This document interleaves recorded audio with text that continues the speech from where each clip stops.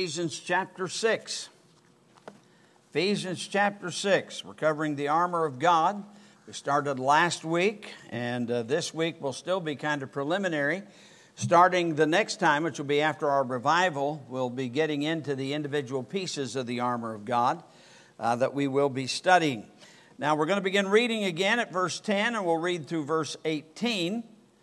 The scripture says, "Finally, my brethren, be strong in the Lord and in the power of his might. Put on the whole armor of God, that you may be able to stand against the wiles of the devil. For we wrestle not against flesh and blood, but against principalities, against powers, against the rulers of the darkness of this world, against spiritual wickedness in high places. Wherefore take unto you the whole armor of God, that you may be able to withstand in the evil day, and having done all, to stand. Stand therefore, having your loins girt about with truth, and having on the breastplate of righteousness, and your feet shod with the preparation of the gospel of peace. Above all, taking the shield of faith, wherewith ye shall be able to quench all the fiery darts of the wicked. And take the helmet of salvation, and the sword of the Spirit, which is the word of God, praying always with all prayer and supplication in the Spirit, and watching thereunto with all perseverance and supplication for all saints." Father, we come to you in the name of the Lord Jesus. I pray, Heavenly Father, you'd help us to understand the seriousness of this subject that we are dealing with. We are in a battle. There's a lot going on, and the devil means business. And you have provided for us what we need in this battle. I pray, dear God, that we would understand that we can't take this lightly. It is not a buffet. It is the full armor of God that we are to take. So, Lord, I pray you'd teach us tonight. Help us to be strong, to stand by your word. And, Lord, we'll thank you for it. In Jesus' name, amen. Now, I'm convinced that for all the real problems that we have in our lives, that the Bible has the answer for us. If we would follow the teachings of the Word of God and stand upon the Word of God, then we would find that instead of living so often in defeat, that we would be walking the victorious Christian walk, glorifying the Lord. What he gives us here in this passage are things that we need. Throughout the book, and here also in the book of Ephesians, we find doctrines to teach and to ground us both. They're both important. We also have warnings to alert us and to prepare us. We have rebukes in the scripture, of course, to correct us. We have promises that sustain us, and they do if you trust the promises of God, and encouragements to comfort us. Now, the book of Ephesians begins by telling us to believe right about our security, about our purpose, about our protection, and about our salvation. You've got to have those very basics down. It is vital. In many of the Apostle Paul's epistles that he wrote, the first few chapters deal with believing right, and then he deals with doing right. Now, normally, that's the case in each of the books. There may be some exceptions, some things that are a little different from book to book, but that's basically how they cover. And then he instructs at the end of each book, he gives us a chapter or two dealing with living right. He's already done that. You go back to chapter 5, actually beginning in chapter 4, he spends some time on that. When we get to the middle of chapter 6, he wraps it all up by telling us we're to be strong in the Lord and in the power of his might, and that he has provided some armor for us. It's for everybody. It's not just for the pastor. It's not just for the deacons, not just for the Sunday school teachers. This is for every born-again believer. These are things that are there for our life. The problems that we covered last week, the wiles of the devil to deceive us, the battle to defeat us, the evil day to defile us, he makes those very plain. We are facing those things. The battle is very real. It's not against flesh and blood. This isn't like Israel versus Hamas, because who we fight against, he names here. He says, but against principalities, against powers, against the rulers of the darkness of this world, against spiritual wickedness in high places. These are spiritual battles. These are not things that are done out on some regular physical battlefield where we take guns and knives and those type of things. This is a spiritual battle, and it's got to be fought with the spiritual emphasis that God puts upon it. In identifying these problems, he gives us some commands here in the passages that we read last week. There are commands within these statements that are there to prepare us. The first command is found in verse 10. He says, "Finally, my brethren, be strong in the Lord and in the power of his might." Now that word strong has the idea of putting forth energy. Be strong. You don't sit back and just allow things to happen to you. Remember, Peter was warned on the night before the crucifixion. Jesus told him, "Satan has desired to have you, but I have prayed for you." And he tells Peter to pray. Unfortunately, when Peter goes to the garden with Jesus, he only prays an hour and he falls asleep. When Jesus comes back, he's sound asleep. You wonder, why would Peter end up denying the Lord? He ended up denying the Lord because he didn't start with the right armor. Jesus had even warned him, and he didn't get it. And a lot of Christians are defeated because they don't have on the right armor. They're trying to fight all the battles with all the physical things that are out there in the world instead of where it needs to be fought, in the spiritual battlefield. This is a matter of choice. Now, I look at the admonitions that were given to Joshua, and I think there's some good lessons here.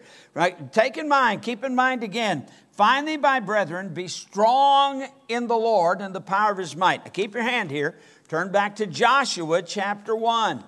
In Joshua chapter 1, Moses is now dead. God has chosen Joshua to be the next leader for Israel, and he has the responsibility of leading them into the land that God had promised many, many centuries before. And so you get to chapter 1, God has a few things to say to Joshua to prepare him. And notice the emphasis. If you're not careful, you'll miss it. For he says in verse 5, there shall not any man be able to stand before thee all the days of thy life. As I was with Moses, so I will be with thee. I will not fail thee, nor forsake thee. Now that's God's promise. When it comes to men, there's no man, there's nobody that's in the land, a King Chedorlaomer or anybody else. There's none of the kings of the different parts of the promised land that are going to be able to stand against you. God says he's going to do the fighting. So what does he say? Be strong and of a good courage. But now he gets down to the thing that really matters. God's already taken care of the matter of victory. All the armies put together, if they did get all together to fight him, they couldn't win. God had promised them the land. So he says, only be strong and of a good courage, for unto this people shalt thou divide for an inheritance the land, which I swear unto their fathers to give them. Only be thou strong and very courageous, that thou mayest observe to do according to all the law which Moses my servant commanded thee. Interesting. He's not telling him how to fight here. He's telling him how to maintain the victory that God's going to give him. How? Obey God's word. You're the leader, Joshua. Obey the word that I gave to Moses. Where did Moses mess up? All of his battles that he had to fight, I'm talking about the battles that created the greatest problems for him, were God's people not following the word that God had given him. And then when God told Moses that he was to speak to the rock that second time, and he goes and in pride he hits the rock, he doesn't follow God's word. God's word is the key to victory in every one of our lives. Joshua, I want you to get this. You don't have to fear those Canaanites, the people of Jericho. You don't have to fear the Jebusites there in Jerusalem. You have to fear the Ammonites. You don't have to fear them. That's not a problem. You be strong to do all my word. Now, I've been pastoring for over 48 years. And over 48 years, the biggest challenge that I have is trying to get people to want to obey God's word. The desire to compromise comes up every year. And they don't want you to usually compromise the really big things, the really bad things. They're not after us to say okay to alcohol. But if we gave in to some other things, it wouldn't be long. They'd be saying, preacher, don't preach against alcohol. Man, you got to hold the line. You got to stick with it. This isn't the time to turn. Unfortunately, with every group, people end up coming along and they're not going to follow God's word. They'd like to remain what they are if what we are would just change. But you don't realize the more you change, the more you're not what you were. I mean, this really is not that difficult and should not be that difficult to understand. It's like the man who wrote, "Come thou fount of every blessing." In one of the last verses, he says, "Prone to wander, Lord, I feel it. Prone to leave the God I love. Take my heart, oh, take and seal it for thy courts above."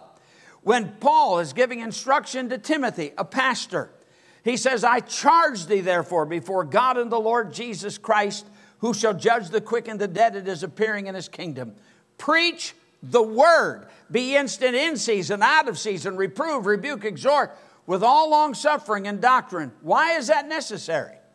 "For the time will come when they will not endure sound doctrine." Timothy, those people you're pastoring right now, those people that are saying amen to everything you get up and preach, the time is coming when they won't endure it. The time is coming when they'll turn themselves after teachers having itching ears. Now, I believe in that case, it's not the teachers who have the itching ears, it's the people who have itching ears. They want to hear some new thing. They're tired of the same old, same old. But I'll remind you that in the Old Testament, God continually reminded God's people that they were to return to the old paths. We don't find God calling them to new paths, but to the old paths, still all of God's word. So Joshua, you be strong and of a good courage to obey all that I told Moses. As a matter of fact, he gets to verse 8. He says, "This book of the law shall not depart out of thy mouth, but thou shalt meditate therein day and night, that thou mayest observe to do according to all that is written therein. For then thou shalt make thy way prosperous, and then thou shalt have good success." Your success, Joshua, is based on your obedience to the Lord. Your success is based on the people's obedience to the Lord. You remember, they had their first victory. They took a walled city, Jericho. But the next city they were defeated at. Why? Not because the people of Ai were stronger than the people of Jericho, but because Achan went in and took the very thing that God told them that they could not have.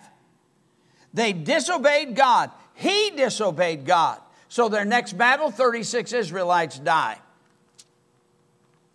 And when God calls Achan out in front of everybody, then he has the whole congregation stone him to death. Their defeat at Ai came because they did not obey the Lord. But he's not done. He says, "Have not I commanded thee? Be strong and of a good courage. Be not afraid, neither be thou dismayed. For the Lord thy God is with thee whithersoever thou goest." So he's telling him, hey, be strong. In what? In the word of God. One of the things you're going to find when we start going through the individual pieces of the armor of God is every one of those pieces are related to the word of God. Every one of those pieces are related to the word of God. You see, you need to settle some things. See, quite a while back when I settled Psalm 119, 128, "Therefore I esteem all thy precepts concerning all things to be right, and I hate every false way." God's right about anything he says anything about. And I got news for you. God is not changing his mind. He is not impressed when a whole generation turns after rock music. He's not impressed at all. That doesn't scare him. He's not so much into numbers. He wants everybody to be saved, yes, but he's not compromising truth. He's not going to give in to the alcohol crowd. He's not going to give in to the fornication crowd and the adultery crowd. He's already spoken on all that. And he says, "For I am the Lord, I change not." Need to settle some things. Now, we're living in a day where, believe me, when it comes to fundamentalists, persecution is coming. Now, you can be part of that compromising crowd, But I got news for you. They'll pity you at first, but they'll always blame you because at one time you were one. It's better to just keep standing for righteousness. Be strong, he says, in the Lord. In 1 Corinthians 16:13, watch ye, stand fast in the faith, quit you like men, be strong. Be like men. You know, we're not raising up our boys to be men anymore. We got them so wrapped up in computer games and think somehow there's nothing manly about that. I'm not saying you can't play a computer game. Don't misunderstand what I'm saying. But we need to train our boys to be men. They need to learn to be tough. And that should be done in the home, where boys should be learned to be strong. There's a lot of things that they need to learn. And that may not be your particular cup of tea, all of it, but surely if you're a man, some of it is. Men, teach your boys to be men. Take them out fishing. Take them out hunting. Now, I got blessed. I only had girls. I didn't care for fishing and hunting. But if I'd have had boys, I'd have had them out fishing. Maybe not a lot, but I'd have had them out fishing. They would have known how to put a worm on a hook. They would have known how to cut the head off a fish and then how to fillet it. How to cut it down the middle, get those fish guts out, all over the place. I would have scales all over everything. I'm just simply saying they need to learn to be men.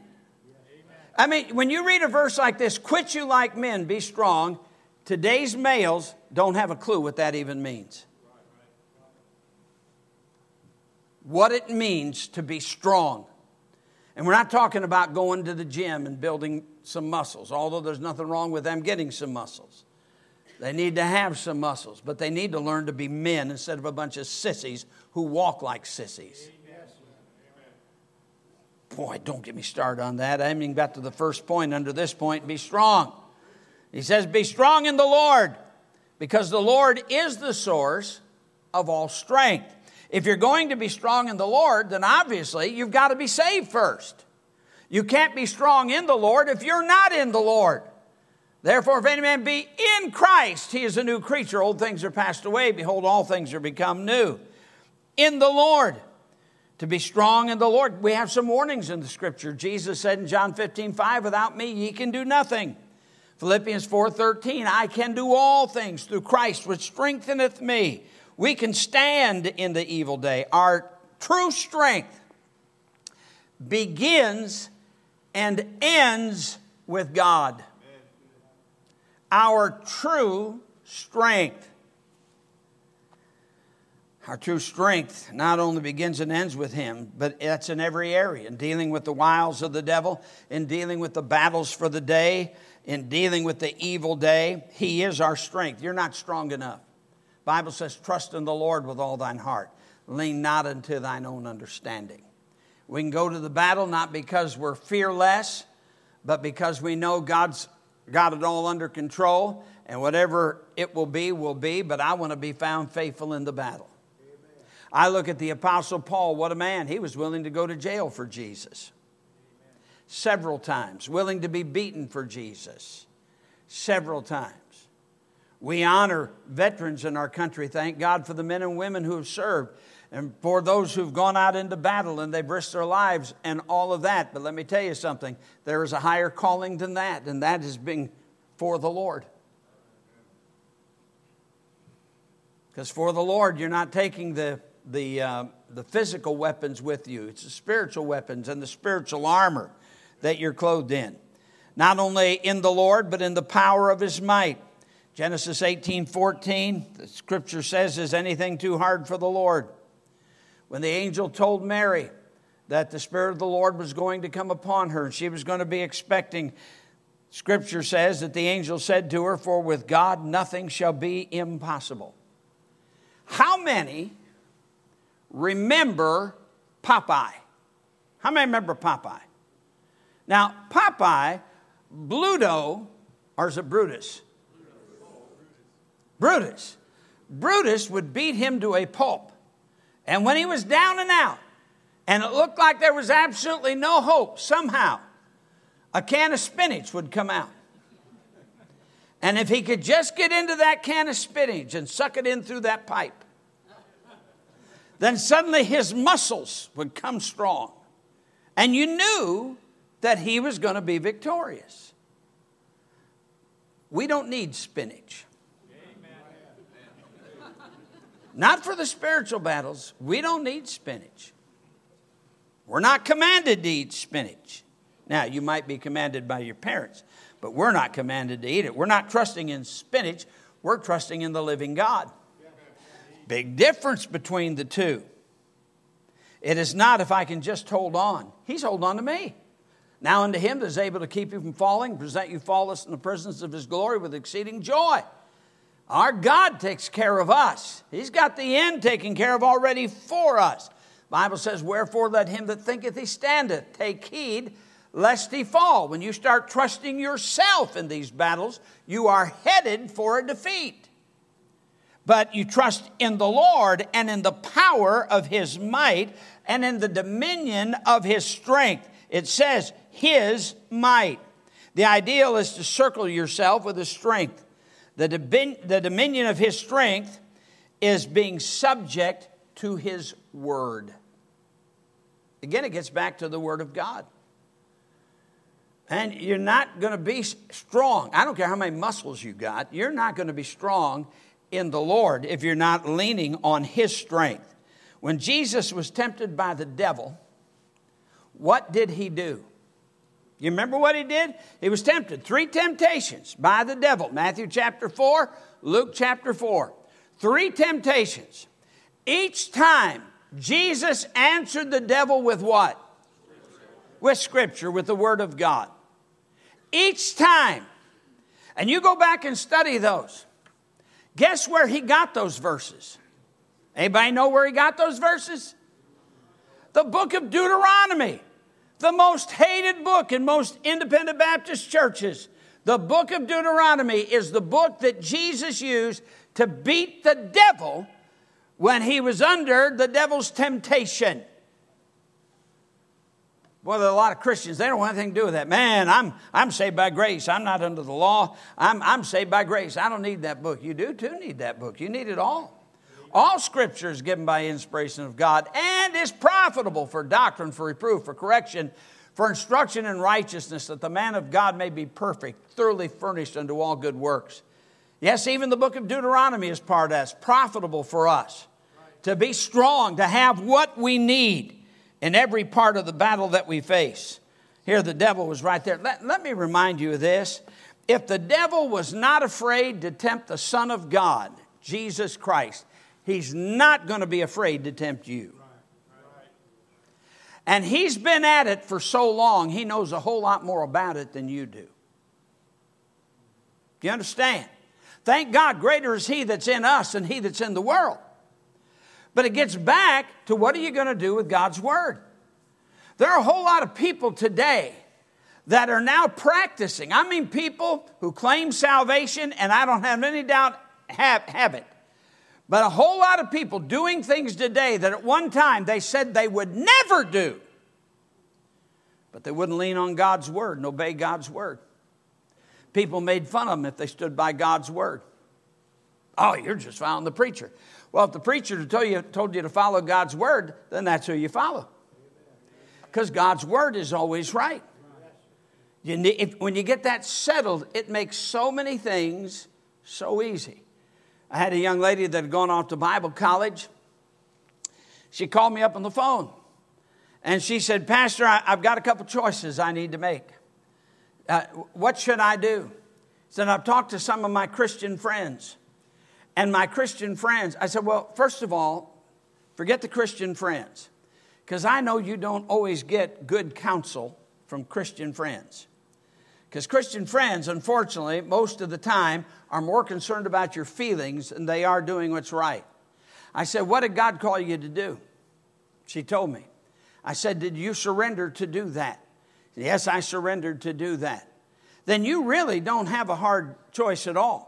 You don't have 3 or 4 different things to choose from. You only got 2, obeying God or not obeying God. That's your choice. Now, are you going to obey God or not? But it's so hard. No, just obey God. Just do what you're supposed to do. But preacher, sometimes it's really hard. Only because you've given yourself two choices. The right choice. You know the right choice. The right choice is obey God. You know that. Just do it. Amen. Weren't you committed to that? You know, there are a lot of people that have surrendered to preach, surrendered to the mission field, surrendered a whole bunch of other things because they knew it was right. They knew it was the will of God. And now they're not doing what they know God called them to do because they start considering choices. You show me a couple that they get into their marriage and they promise till death do us part. And whenever they get upset with one another, somebody says the word divorce. If that word's even part of the conversation, it won't be long, you're going to be shipwrecked. My wife and I never even used the word when we were lost. I don't know where we got the understanding of it, but we believed before we got married that it was until death do us part. So we've never even brought up the word. Did we have disagreements? Sure we did. I mean, hey, we had 2.5 years of being lost and being married. But once you put that word in the equation, you've now messed everything up. You ought to wash your mouth out with soap. You ought to apologize. If you brought that word up at all, you ought to apologize to your mate for ever even saying the word. You give yourself an out to do the will of God, the devil will put you in a place where suddenly now it's hard. Now just obey God. Just do what he said and what you told him that you would do. So he says, first of all, be strong. He says, be strong in the Lord and in the power of his might. And then he says in verse 11, put on. And he says, put on the whole armor of God. Now this is a little different than what he says in Colossians chapter 3, verses 9 and 10. When he tells us to put off the old man and put on the new man. In Ephesians earlier, he talks about putting off the old man and putting on the new man, which is created in righteousness and true holiness. You see, when you get saved, since the old man's been crucified with Christ, put it off with all of its lust. How do you do that? Set your affections on things above. You mortify your members, therefore, and so on. And then you put on the new man. When we got saved, we found, Bible said, there are certain things that we did we shouldn't do. That was part of the old man. So we put those things off. And then we put on the things we're supposed to do as new men. You say, but I'm saved by grace. I know, because you're saved by grace. You're to put off the old man, put on the new man. Not in order to stay saved, but because you are saved. You are to do that. This, in this passage, is not that. Now, to face the challenges that are out there, the wiles of the devil to deceive you, the battle to defeat you, and the evil day to defile you, you need to put on, notice how he words it, the whole armor of God. It's not a thing where you say, well, I'm going to put on the helmet and that's it. Well, you're going to be a casualty.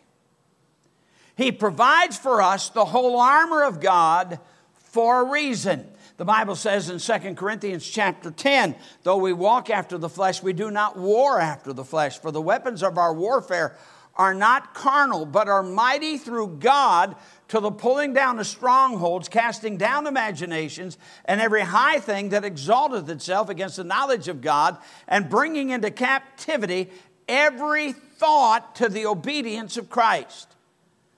We don't need just part of it, we need all of it. A while back, I noticed that, I think MeTV or one of those was showing Adam 12. How many remember Adam 12? About those LA cops that ride around. You know, if you look at that, really, they were totally unprotected.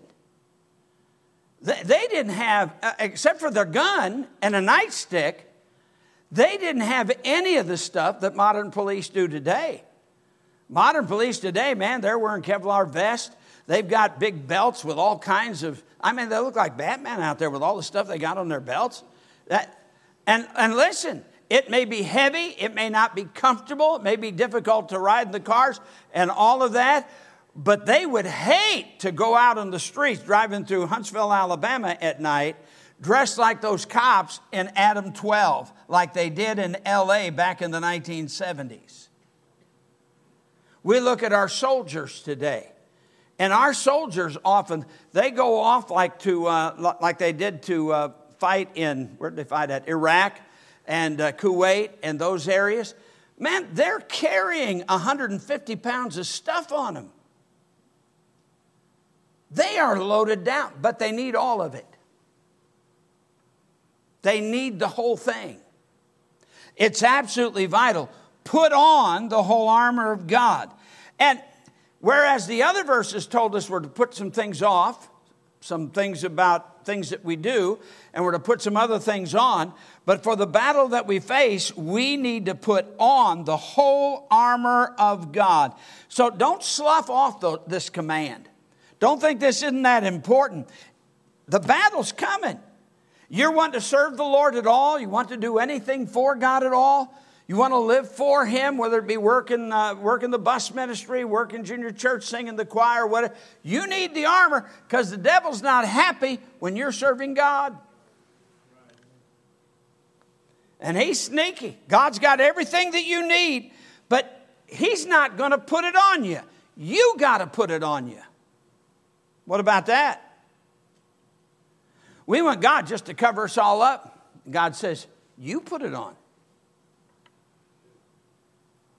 This is your responsibility. He's warned us the battle's real. Wiles of the devil, they're real. The battle's real. The evil day is real. You need the whole armor of God, so you better see to it about putting it on. By the way, just talking about that matter with the armor reminds me of the story of a couple of guys that had gone out west, and they wanted to learn about cowboys. I mean, it's one thing to see what TV has done with the cowboys, but they wanted to learn about cowboys. So they stopped at a working ranch. They saw a guy that looked like a cowboy, and they went up to him and they said, I see all the outfits, all the stuff you guys have got. Is that stuff really important? He says, oh, it's vital. We got to have it. He says, well, tell me why you have what you have. And he says, well, first of all, I got this big hat with this big brim because when we're out there tending to the cows that are out there and the steers, listen, that sun beats down on us and we're out there for 10 hours a day, 12 hours a day. We've got to have that nice hat with that big brim on it. He said, not only that, this vest that I wear, we've got to have this leather vest. Because we go back there, we're going through the briars and the brambles and all that stuff. It'd tear our shirts to pieces. We need that leather around us like that to help us. He said, even this big belt buckle that I wear. He says, you got to understand, we're riding out there in the saddle. And we're having to go into the briars and brambles stuff. We're cutting and moving. The horse is moving side to side. And with that horn on that saddle, man, it'd tear my insides out if I didn't have this big belt buckle that was on there. And he said, these chaps are vital. Because as we're going through the briars and the brambles to get those calves and get those steers out of there, he said, man, they would chew our legs off. We'd have to get a new pair of pants every day. We've got to have those. And he said, and last of all, he says, I wear these flip-flops so people won't think I'm a trucker. Come on, now get it and let me move on. I'm just saying every part of the armor of God is vitally important. You need it. When Peter went to jail in Acts chapter 12, the church did not march in the streets. James had been put to death, and when Peter went to jail, was put in the jail, and they were going to kill him the next day, they didn't start a letter writing campaign. When Peter's put in jail and it looks like he's going to be put to death, they didn't get a telephone campaign going to call all the elected officials to try to get them to intercede before King Herod, to try to get him out. What they did was they went to the King of Kings in prayer. And before the King of Kings in prayer, God got Peter out of the prison. Do you understand this? Herod was not the enemy. The enemy is far higher than what Herod was. See, we wrestle not against flesh and blood, but against principalities, against powers, against the rulers of the darkness of this world. And listen, he is a deceiver. He's trying to get America to believe that, listen, it's not a devil out there. Those are just simply the souls of the departed that are looking to get set free so they can finally go on to out into heaven, wherever it is that they're going to go. Because many of them died horrible deaths. And so they try to do, I don't know what they call it, it's EVP or something like that. They try to do interviews with these spirits. Hey, those people that died before, they're not there. They're either in heaven or they're in hell. They're not there. I'll guarantee you anybody in hell today would love to be floating around in the old home they used to live in. But they're not. You say, what's going on? We wrestle not against flesh and blood, but against principalities, against powers, against the rulers of darkness of this world, against spiritual wickedness in high places. The devil and his demons. That's what that is. What nonsense that people are believing. So I don't want to get into all that. Then there's the woman at the well. Everything she stood for was against Jesus. She was immoral in her lifestyle, all of that. But she was not the enemy. She needed God. And Jesus saw her need. Jesus met her real need and brought her to himself. And then he says, take unto you, verse 13, the whole armor of God. Get it all. Don't think you can do without any of it. You need it to withstand and to stand. You need it, every bit of it. Now, we're going to be going through every piece individually. We'll discuss them in detail in the weeks ahead. To withstand temptations, to withstand deception, to withstand evil, and to withstand the fiery darts of the wicked one, to stand for right and to stand right, to stand for God. Let him who thinks he stands take heed lest he fall. That's not an exact quote. I paraphrased it. I'm sorry. The battle does not stop while you're standing, but it rages around you, and you need everything. You need the Word of God. Well, you need faith. I mean, faith is how you quench all the fiery darts of the wicked one. Faith cometh by hearing, and hearing by what? The Word of God. By the way, you need the church. He says, exhort one another daily while it is called today, lest any of you be hardened by the deceitfulness of sin. He says, take heed, brethren, lest there be in any of you an evil heart of unbelief, departing from the living God. In any of you, he's talking to believers. If you think you can make it in the battle without all the armor of God, every piece, that's where you will fall. You can count on it. When he says your feet shod with the preparation of the gospel of peace, do not spread the gospels to leave you without the mind of Christ. And then he says again, verse 13 at the end of the verse, he says, and having done all, to stand. Make up your mind, you're going to stand. To stand, you have to have some things settled. You get that? You've just got to have it settled. Now, I consider whether it's meant to be a compliment or not, when people come back after being here, after being gone for a number of years, and they say, wow, that's just like I remember it. I mean, you're still preaching the same thing. You ought to talk to our missionaries, by the way. They come home every 4 years, and they are always shocked at some of the churches that have changed, that when they saw them last time, those churches were as solid as could be. And now they're using different Bibles. They have no dress standards anymore. Because there's a lot of guys out there, they went to Bible college, but they were never prepared to stand. And unfortunately, too many people, I've talked to pastors who that after they left the church, after they were gone someplace else, and a new guy comes in and he tries to take them down a new path, it always shocks them. Some of the people who went down a new path that they thought would always be fundamentalist. People are so easily led astray. You've got to have some things settled in your life. I know what I believe, and I can tell you why I believe what I believe from Scripture. The problem is, once you start denying what you said you once believed, then why should people believe that you believe anything you say you believe now?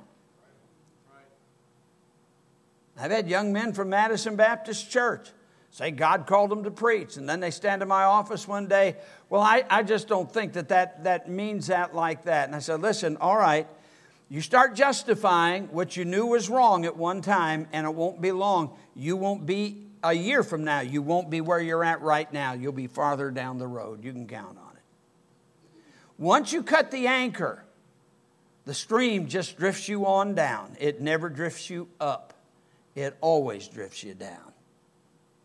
So find out what the book says and decide that you're going to stand on it. I'm not looking for something new. You know, when the Calvinism of John Piper came along and Billy Graham's grandson, Tertullian Shavidian, kind of took it to its ultimate state. It's amazing. You could look on the internet for Tertullian or Shavidian heresies. And every article that was written about Shavidian heresies concerning Calvinism, because it really did away with the holiness of God. But every article that I saw was written by old-line Calvinists who still believed in the holiness of God. And that's what they were complaining about. But what they didn't understand was that their Calvinism, Shavidian and Piper and those guys, they simply took the old Calvinism and took it the next step. Because if God is sovereign and He already decides everything and nothing can happen that God hasn't already decided, it makes whatever you do God's fault. It's not your fault, it's God's fault. Because God's already decided what you're going to do. No wonder neither one of them are in their churches today. See, once you start swallowing a heresy like that, take it to the next step. See what the next step is for that. You start explaining away that God holds us personally responsible for what we do. He held Israel personally responsible for what they did. He gives us a free choice. Well, I'm going to make the choice to just serve the Lord. People may not like it that we don't grab the latest theological fads or the latest church growth methods. And I want the church to grow, man. I'd love to run 10,000. I think that'd be neat. But there's just things we're not going to sacrifice to run 10,000. Amen. You understand it? It's not worth it. I want to stay right with God. And I want the church I pastor to stay right with God as long as I'm pastor. And when I leave, that'll be up to the next guy in the church is what they do. Not me. You know, the Bible says when Rehoboam became king that he did that which was evil in the sight of the Lord. And the next statement says, and all Israel with him. All Israel? Didn't they know better? Yes, they did. But it's amazing how quick people are to follow wrong. Paul says, follow me even as I also follow Christ. You see, the wiles of the devil to deceive us, the battle to defeat us, the evil day to defile us. So in the meanwhile, we are to be strong in the Lord and the power of His might. We're to put on the whole armor of God. We're to take all of His armor to us and to stand and just keep standing. Now we need to make up our minds. Young people, you've got to make up your minds. It's amazing to me, people who are free, who know better. People who are free to make the choice. Mom and dad don't have authority over them anymore. That for some reason, they so easily choose the wrong that their mom and dad said don't do. Did you ever think mom and dad had a reason for that? Did your mom and dad try to follow Christ? Their desire for you was that you follow Christ. So follow Him. That's right. The path has not changed. It's still the same. Don't get off the path. have it settled in God's Word. Because the truth is, if you don't get the thing settled with God's Word, you've got no armor to put on. You're already defeated. And you're the one that's going to have to live through the consequences. Let's pray. Father, we come to you in the name of the Lord Jesus. Dear God, help us to be grounded in these things. May we not be blown about by every wind of doctrine. May we get some things settled in our life. I look at the thousands of souls that have been saved, not just here, but through our missionaries that have gone around the world. The families that have been changed, the lives that have been changed for the glory of God. And it still amazes me that some people brought up in good homes think that somehow there's something better out there than that. Wow, they have lost every ability to think. God, help us to take a firm stand, to not compromise, to stay with your word, and to train up our families to stay with your word. Lord, we'll thank you as you work in our lives and hearts. In Jesus' name I ask it.